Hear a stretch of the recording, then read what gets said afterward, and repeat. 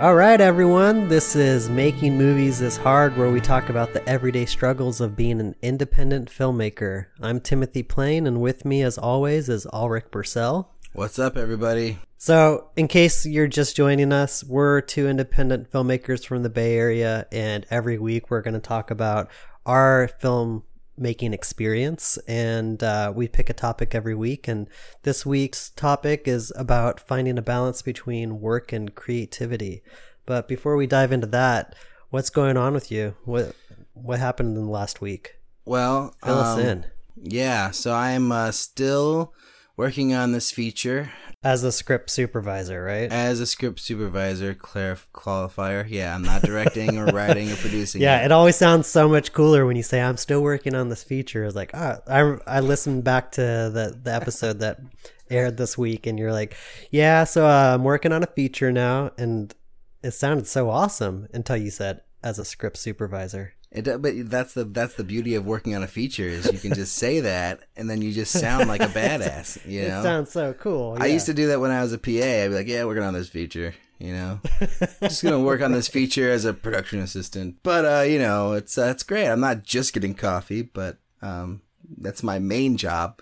No, yeah, it's fun. I don't know. There's just a lot of things going on. I don't know if it's official to announce it, but I mean, I can't really say much about it, but I'm directing a pitch video for a horror web series, which is going to be a lot of fun. That's cool. How did that come about? Yeah, so actually a woman who backed Strange Thing, yeah, her reward was filmmaking lessons. And then we just could never connect. And by the time we did connect, she was actually producing her own feature film. So I was like, well, I don't know what lessons I can teach you. I think you need to teach me. Wait, for a second. How much does somebody have to give in order to get this filmmaking lesson reward? Oh, she was one of my biggest donors. Backers. She gave like $500 or something. Awesome. So how did she find out about it? Do you know her before? I don't know. I think she does a lot of crowdfunding herself, so she must have just seen it on Kickstarter. We've been trying to like have lunch for like 8 months, it feels like, and then she'd been mentioning this writer she wanted me to meet. I was like, okay, cool, it's Oakland writer, all right. And then I thought we were just going to lunch together, and then we actually went to lunch with the writer, and it was this wonderful woman, and she has this amazing idea for a web series. So we're just gonna do half or so of the first episode for the pitch video. The pitch video is for raising money on Kickstarter? Exactly. Like we have a very tiny amount, like I don't even know what it is, but it's some sort of amount to get the pitch video made, and then we're going to hope to get another amount. I don't even know what that is actually per episode. So yeah. I'm not exactly sure of plans, but it's exciting nonetheless, you know, and just the opportunity to direct anything, especially something that's horror related, is pretty cool, you know. Yeah, that's great. Have you read the script? Yeah. I've read a bunch of the scripts for the episodes. Although, I mean, my commitment isn't even anything further than just the pitch video. So we're gonna see how it goes. Is the pitch video any sort of way related to like a pilot? Are you actually shooting part of a show? Yeah, we're shooting half of the first episode, basically. Oh, okay, cool. Roughly. So it's kind of, you should sell it as I'm shooting a pilot. Yeah, I guess so. I mean, but yeah, I mean, I don't know. I guess we haven't really discussed exactly what we're going to shoot of it. I think I know what parts of it we are going to shoot, but we haven't really had that full discussion yet. That's great. That's awesome. Congratulations. Yeah. Thank you. What's going on with you, man? I haven't really thought about how to tell the story too much, but I wanted to talk a little bit about, I have a few partners working with me on Spirit Machine with visual effects. Maybe the best way to kind of lay the ground for what's happened in the last week is just to say, I shot the movie in 2012 and I thought it was going to take me a year to finish it between editorial and visual effects and sound design and music and all that. I'm still working on it. It's 2015. It's been almost 3 years. Wow. And a lot of that has to do with how many visual effects shots are in the movie. I think there's something like 150 shots, which is stupid of me. So originally I had one company doing all the shots. about a year and a half ago, they came to me and said, this is way too many shots. We need to give some of these shots to someone else. And I said, well, I don't have anyone else because you guys said you could do everything. But they were very adamant. So I went out and I found another partner. I put some of my own money into hiring a company in India, and they took on shots last February and thought they would be done by April. And now it's a year later and they're still not done, and they're working on revisions. So I feel like nothing's really happening. It's like every single time I ask about these shots, it's just kind of the same story. So it gets really frustrating, and it's pretty stressful for me because I have all these people that backed my movie and have been asking to see it. And on pretty much everyone's expectation was that the movie was going to be done within a year. So now I'm like 2 years past that, and I can tell people have just kind of lost interest. But the people that are still that I'm still on their radar ask me all the time, when's the movie going to be done? When's the movie going to be done? And I don't know when it's going to be done. I'm at the mercy of these people that are doing visual effects shots for me, and I have no idea when they're going to be done. So I can't answer that question. But in editing, were there any that were going to be in that you just cut because they didn't fit in the story, or like it slowed the edit down? Oh, okay. Mm-hmm. That's my question. Yeah, there should actually, what was scripted, there probably should have been more. Okay. Yeah, because that happened to me a bunch in Strange Thing, and then also in Brother. Like, I would be editing or shaving visual effects shots here and there just to make my guy's life easier and make my budget stay within my budget. Because what we figured out, which is what you always figure out, is that it's more shots than you thought it was, and that they're harder to do than you thought they were going to be hard to do. But it takes time. Yeah, each shot, even if it's just 10 frames, especially if it's stuff that you're modeling and lighting, like full CG things. Yeah. You have to do all the groundwork to make that model before you even can like start compositing it. And then compositing, it takes time.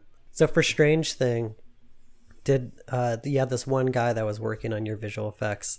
Did he deliver them on time? Oh, absolutely not. I mean, how long did he say it was going to take, and how much longer did it take? So he started probably on some of the elements like right after we shot. Like I think I gave them to him in November or December. He had the whole project, and you know what? It didn't really take him that long. I should be nicer to him about it. This is not helping me feel any better.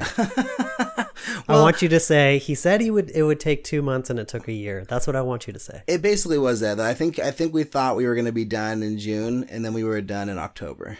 So I mean, that's not too long of a wait. No, I mean, and the fact that he was doing it all by himself, and that he wouldn't let me pay him at all, and he did an amazing job. Everyone compliments that movie on its visual effects, and like now, it's not that my other guy isn't amazing. He totally is. It's just like I was totally spoiled on the front end with somebody who was like wouldn't let me pay them, and then was like super passionate about the project. And I mean, this guy is really passionate about it too. But it's like I have to pay him. It's only the right thing to do. He's already I think he put like 20 hours into one shot because it was just so hard to do, and it looks great. It's just like, man, like this is crazy. It's like, I don't know. I just wish I knew visual effects. I wish I had the skills that my friend who did Strange Thing so I could like. That's the thing. It's like I recently connected with a guy on Twitter that he has a visual effects background, but he also directs. And I'm so envious that he can sit down and he can do stuff himself, because I would be doing it myself if I could. I would definitely go take all those shots and be like, dude, you're taking too long. I'm just going to do it. But I can't. I don't have those skills. And sometimes I think people with a visual effects eye tend to direct just thinking about the visual effects. And because I'm not a visual effects guy, I'm hoping that helps me kind of just look at the story and look at performances and stuff. But it is frustrating on the independent level that I'm relying on people that have like regular jobs, and I have to wait for them to do stuff for me. I think the best position I can be in as a filmmaker is that I can do it myself if somebody else can't. It's like you have to be able to pick up the slack. And this is one of those situations that I've learned on Spirit Machine across the board, is that I made it so big and so unwieldy that it turned into a project I can't do things myself. There's so many aspects of it that I can't do myself, and it's become more like a Hollywood production in that sense, and that I'm relying on so many other people, and it's hard. It's really, really hard. But yeah, I mean, you do have to give control over, at some point. There's only so much, like you have to rely on the creativity and vision of someone else seeing your vision. Like you have to explain your vision to somebody, and then they have to be able to like help you achieve your vision with their own vision. When you get to this level where you are starting to give jobs out to other people, then it becomes so much about communication and also creative direction. So you communicate what you're looking for, they come back with something, and then you have to direct them from there to get it to the place that you want it to be. And the unfortunate thing is because people are working for free, I feel like I can only get it so far. So to be perfectly honest, a lot of the visual effects shots in Spirit Machine aren't what I want them to be, but I also know I have so many shots, so I'm now just saying, let's just get the shots in a place where they tell the story and they're not distracting. But I wish they were better. Yeah. So I think learning experience on this whole thing, for anybody listening that's kind of dealing with the same thing, is like, this is par for the course. This is what's going to happen when you try to do a big project for a little amount of money. Spirit Machine is probably easily $1 million 20-minute movie that I'm doing for $100,000. And $100,000 sounds like a lot, but in context of what it should cost, I'm asking for a lot of people to work for pretty much free or very little money, and so I have to be patient. Yeah, what's your advice to your younger self, like just getting into Spirit Machine 3 years ago, 4 years ago, or whatever it is? It's going to take longer than you think it's going to take, so don't promise anybody anything. I wish that I hadn't promised people it would be a year. I wouldn't, because I there's nothing that I could have done differently. The way that I'm going about it is the way I need to go about it, and people have even said, well, why don't you just go find another company? I'm so far down the path, though, with both of these guys that trying to take the shots from them and give them to another company, I think will actually take longer than waiting for these guys to finish the shots. Because they've already done so much creative exploration, they're already so deep into it, that now it's just a matter of me waiting for them to find the time to make it happen. Like, what would have made your visual effects shots gotten done in a year? I think the only way that I could have guaranteed that it would have happened within a year is to have more money. Because the reality of what I did is I hired people that have full-time jobs. They're working companies. It's not just like a guy that wants to be a visual effects artist. Like, these are people that are working on commercials and movies that I said, will you do my movie? And they said, yeah. So now they're trying to find free time to fit my movie in within their busy schedule. And the only way for me to say, hey, don't work on another project, just work on mine, would be to pay them enough money that it would make it worth their time to not work on that other project. Right. And I think the nature of the movie that I made, it is dependent on a company that has a bunch of artists working inside of it. So like you were talking about before with visual effects is not just one guy sitting in front of a computer, but it's separated into tasks. Like, we have a guy that just designed the models. We have a guy that just did the rigging. We have a guy that just focused on lighting. We have a guy that just did animation. And then we have a team of artists that are doing compositing. So I need all those people. I couldn't rely on just like a few individuals that were really smart and could do all that stuff. It's really a big enough project that I have to dole it out as if it was like a real visual effects, like kind of quote unquote Hollywood production. Yeah, it's really interesting because I talked to this filmmaker who did a wonderful movie called The Flesh Computer, which is on Vimeo, has a lot of hits. It did really well. Played at a lot of film festivals, at big film festivals. I was talking to him about it, and he was saying that what he did is he had a visual effects supervisor in LA, and then I think they farmed their shots out online to a bunch of different solo artists across the country. So then, like, they would just be like, okay, well, here, you're going to work on this shot, and you're going to work on this shot, and you're going to do this part of this shot. And so they had like a whole bunch of people who had working on it like all over, just digitally, remotely. And then smart. Yeah. That's how they did it, I think, or at least partially. I think Kung Fury. Do you know about this Yeah, short film? I think they did something similar where they brought a bunch of people on from different parts of the world to do parts of shots too, just because they had so many shots and so many things going on in that movie. So pretty much what you're saying is that I wasn't smart enough. No, I'm just exploring the options because I think this is a real issue. Unless you have a lot of money, like what are you gonna do if you want to do movies with visual effects? I'm joking. I'm taking it a little personally, but no, you're right. I mean, there's probably better ways to go about it.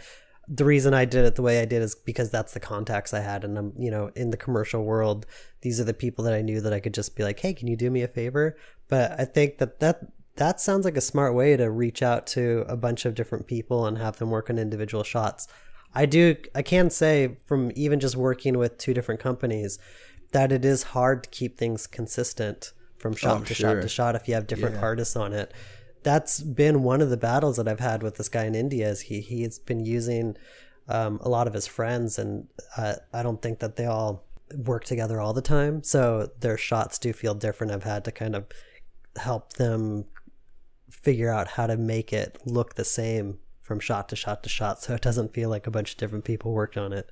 So I can't imagine what it must be like if you have like 100 different people working on it, and they're not all used to working with each other and don't have all the same sensibilities. And then I think what it takes is a lot of time managing those people, like just constant emails, constant back and forth, and it probably takes more of a technical visual effects brain and mind to do that. So like you probably, or I probably couldn't do that ourselves. Like we couldn't manage individual artists. Like we would need somebody who was a visual effects artist person to manage, 20, 30 people or whatever it is, and be willing to do that, which again is the big problem, Yeah. So let's move on to the topic of the week then. Creative work-life balance. This is a constant issue for me. Do you want to talk about how you deal with this and sort of what your world looks like? So I work at an advertising agency as a commercial producer, and so I'm fitting in all the filmmaking stuff outside of that. So it's kind of like I have this full-time job as a commercial producer, and then I have a part-time job as a filmmaker. And how do I balance those two aspects of it? You're a freelancer, right? Yeah, currently freelancer, yeah. Yeah, so from the outside looking at Alrik, I envy him because it seems like, he has so much free time. He has time to dedicate to his craft, and he can block out days and hours to work on his stuff, whereas I feel like I only have a few hours a day, either before work or after work, that I can fit this time into. So I have to be really regimented, which actually might help me in the long run, because I know sometimes I'll take vacation days off and I'll think that I'm going to get so much done, and then once I'm at home and I realize I have the whole day free, I don't do anything. So I'm like, I don't need to get started right away. I can sit down and really enjoy my coffee. And then after my coffee, it's like, I need to go for a walk. I'm going to go for a walk. And then I go for a walk, and nothing ever gets done.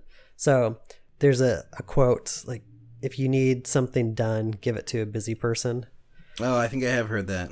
Yeah, that's kind of like how I feel about my job, is that I'm so busy.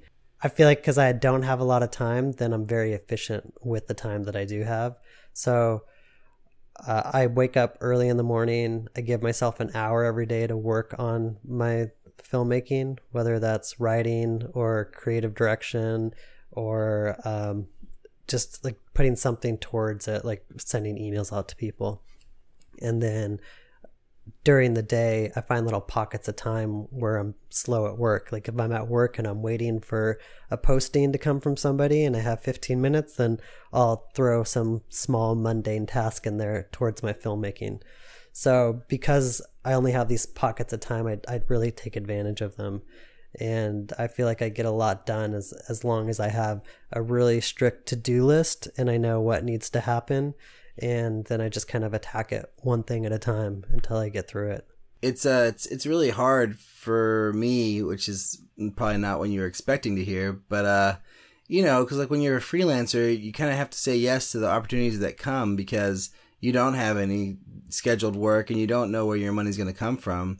like I'll be writing, like when I was writing, it was really difficult because like you're writing and then you get an email to like do a revision on an edit you had just finished, or, oh, we need you to do this thing right away, you know, and it's like you have to stop everything to like do that. And then it's like you never really get in the groove. I think it's the same problem. It's like you just need to schedule time for your art and make sure that, you know, the other stuff doesn't completely get in the way of it. And it's always going to be a balance that's hard to manage. And I wish I was better at it. I wish I had like, you know, I wish I did time blocking. I don't know if you're familiar with time blocking. It's like this thing that, you know, highly busy, successful business people do, where they efficiently block out their whole day.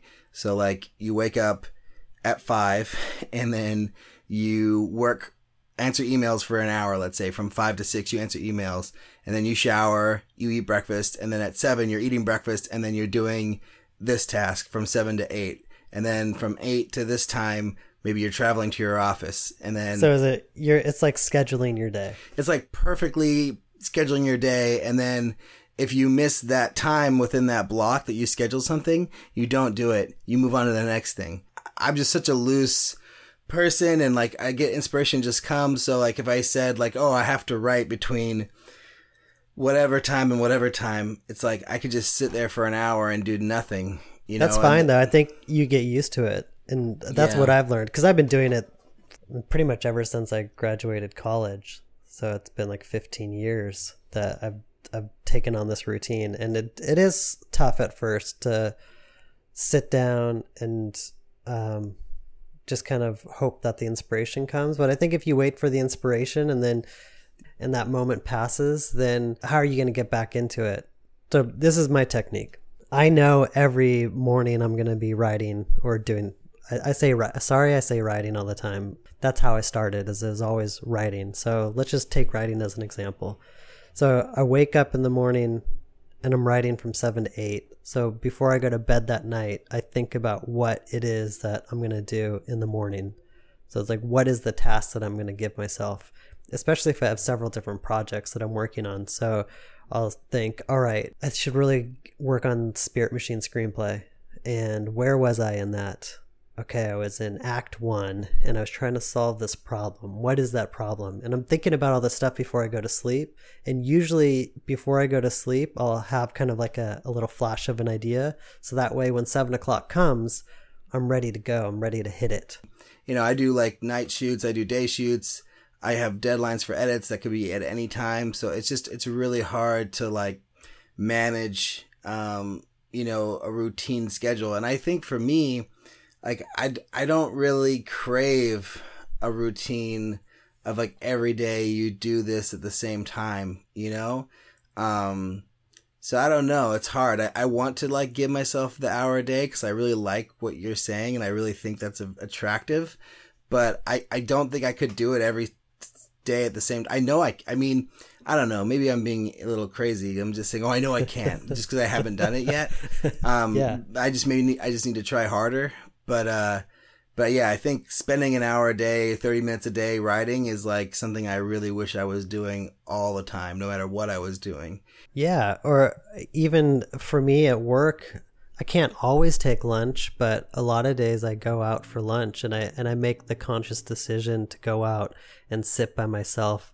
There's free lunches pretty much every day at work where I can go and watch reels from production companies and get a free lunch. But I go, no, I'd rather go pay for my lunch so I can sit down for even just 20 minutes and write some ideas down. Because again, it goes back to the prep. Is if I can prep myself for those pockets of time when I can work and I'm prepared to sit down and do it, then I'm going to be so much more efficient at it. So I'll sit down with a piece of paper and let's say I'm trying to crack this problem that I'm having in Act 1.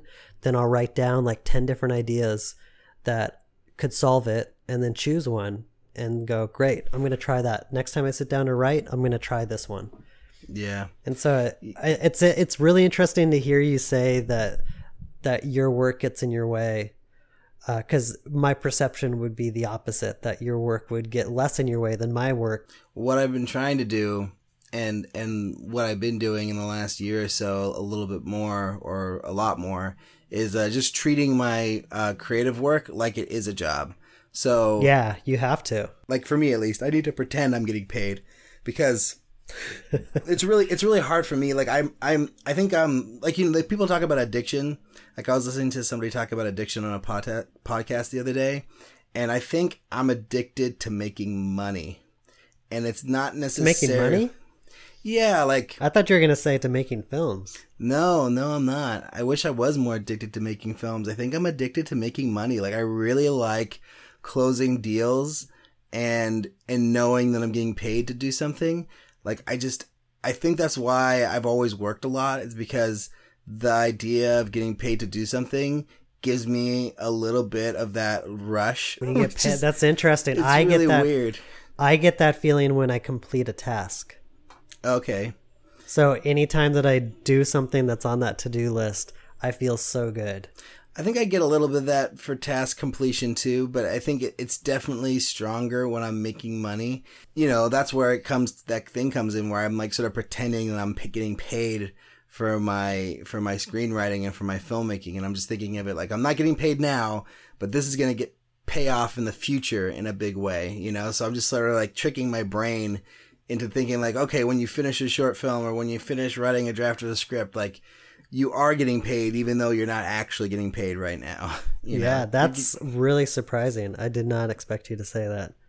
I'm a weirdo. What can I say, man? I've had some that's weird really problems. cool. I mean, it's awesome to know. I feel like the more you know about what drives you, the more successful you'll be because you can kind of trick yourself that way. That you know what the motivation is, what kind of carrot you need to dangle in front of you to keep going. Yeah.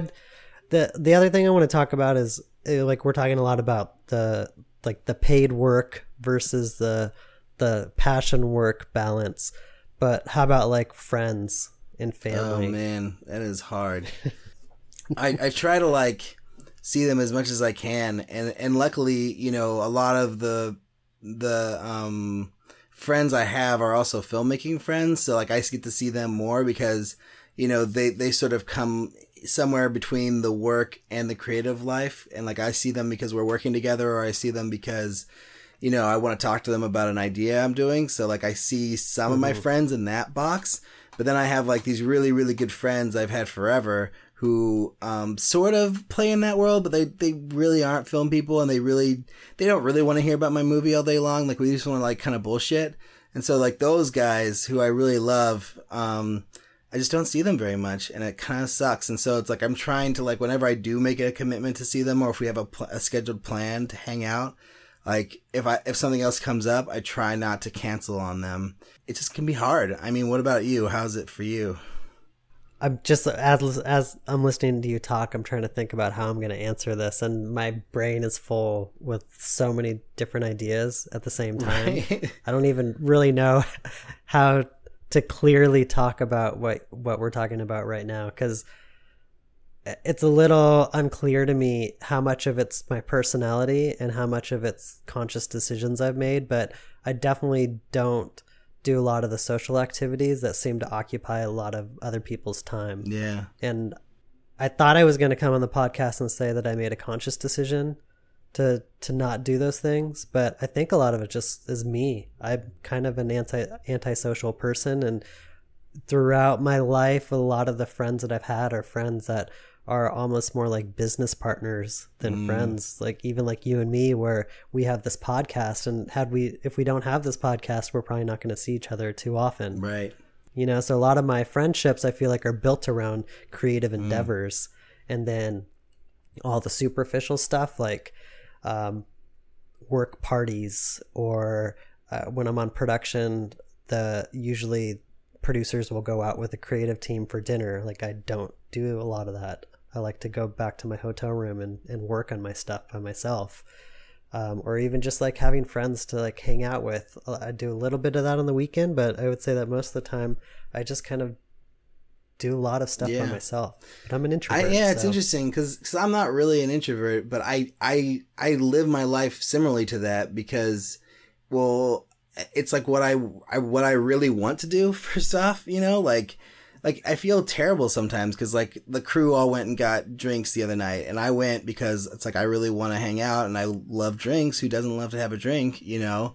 It's like my wife's waiting at home and I haven't seen her at all and I need to hang out with her. And then I just got an email with a new sound, like, music for my short film. It's like, I really want to go home and listen to that and give notes. And it's like, I mean, I have to leave the bar early. And, like, everyone's like, oh, wow, we wish you'd hang out more. And it's like, yeah, me too, but I got so many things to do. And it's like, and I don't know. And I was talking to my wife about this the other day, and I was like, you know, am I like a loser for, like, being the guy who, like, leaves the bar early and doesn't party with everyone else and doesn't have, like, drinks and whatever? And she was like, oh, I hope you don't feel that way, because I'm so glad to see you and I'm so glad you're here. And oh, you know, oh, I hope you don't have those feelings. And it's like, well, but I do kind of have those feelings. Like, I kind of wish I was more of the party animal I used to be in college and more of the social kind of person I used to be. But it becomes really hard for me sometimes, you know?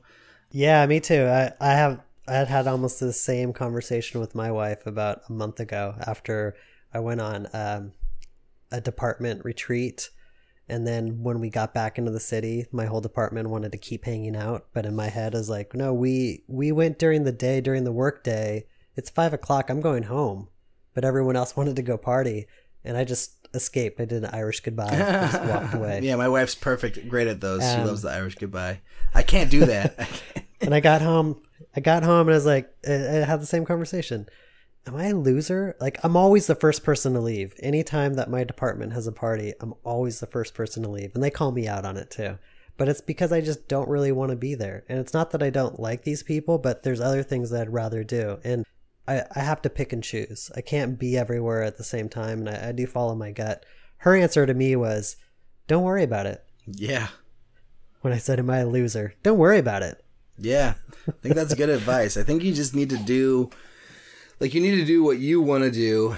And, you know, it's like, I think I don't know. It's just a really hard thing to answer, but it makes me feel good to hear your response, because it sounds very similar to, like, the way I am and what I'm dealing with in my situation. Yeah, it's hard not to feel guilty about it, though, or feel like you're a complete loser. And that it seems like everyone else is having so much fun. And you're like, there's got to be people out there that can balance it all. I can't. I personally can't. And I'm not sure I'm okay with that, but I'm just going to live with that.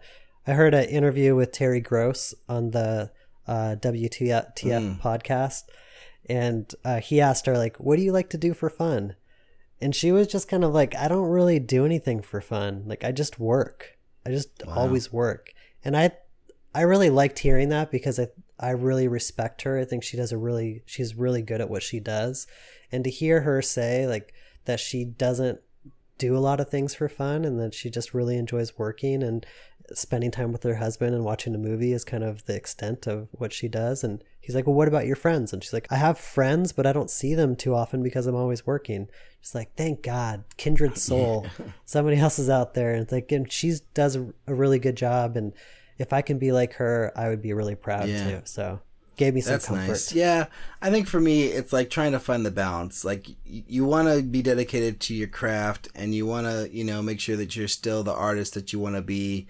But you also need to be the good husband or wife, and you also have to be the good, son or daughter or whatever, or brother or sister or whatever. And then you also have to be the good friend, and you have to be the good coworker. It's like, oh my God, like, so many things. Too much pressure. Too much. I'm just going to focus on being a good filmmaker, and that should make up for all my other faults. Maybe. But let me ask you this. Do you think that part of our guilt for, like, leaving early at a party or not wanting to hang out with friends and do something else comes from wanting to be liked? Yeah, I don't know. Maybe. I mean, yeah, I'm not sure. Are you worried about what other people think about you? Because I'm thinking about that. It's like, why are we saying, like, or asking the questions, are we losers for leaving a party early? Who cares if we left a party early? We went to the party. We did what we wanted to do. So are we concerned with what other people think about us?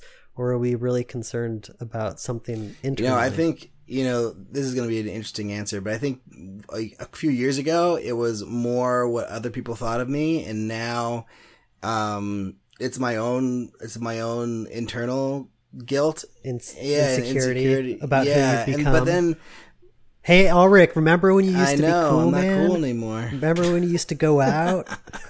But then, I mean, to be completely honest, and it's kind of hard to admit, but it is also a little bit of what other people think of me too. It's like, that's also part of it, which makes me sound completely insecure.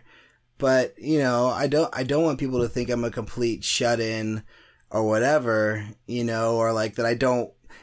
Why not? Who but cares? I mean, and the truth is I do have fun when I'm at the bar, and I do have fun when I hang out with my friends, and I want to hang out with my friends. I want to go to the bar, but I also want to be a filmmaker, and I also want to make sure that I'm having plenty of time to hang out with my wife, It's just balancing all those things. It's just so freaking hard, Well, let's wrap it up.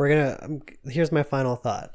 So, unless you're independently wealthy, you're going to have to figure out some way to pay the bills. So this is going to be an issue that everybody has to deal with, like balancing the creative side with the work side. And then also, if you want to put in a bunch of time into your filmmaking, you're going to have to figure out how to balance the time with your friends and your family and your loved ones. So it's something that you're going to have to figure out for yourself. I think you need to be careful not to become too much of a shut-in, and also not forego the work that you need to do by always having fun. Like, if you want to do this as a job, there's no way you can just apply to be a filmmaker. There's not like a Craigslist ad that you can apply for. There's not a company that just hires filmmakers. So you have to create opportunities for yourself. And if you want to make a career out of this, you have to work hard. And that's going to mean sacrificing some stuff.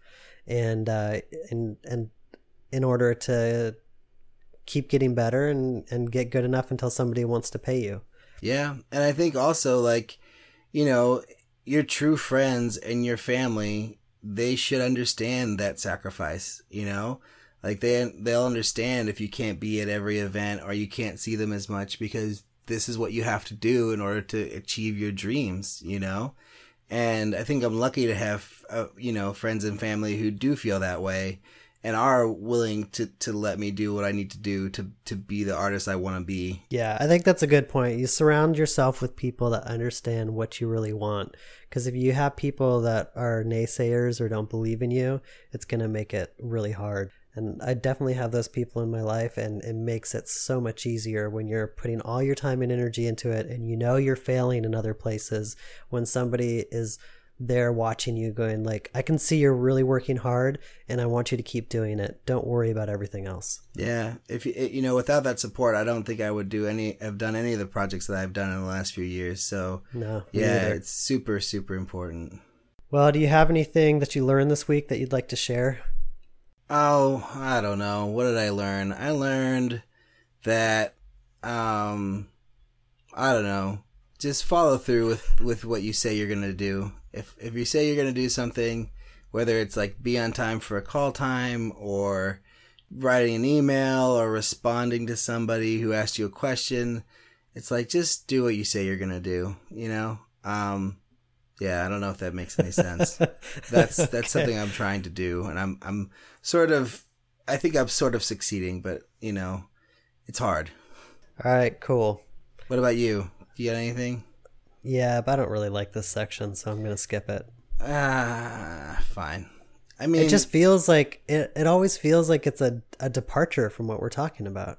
Unless it ties in to something that happened, and that's something that we talked about earlier.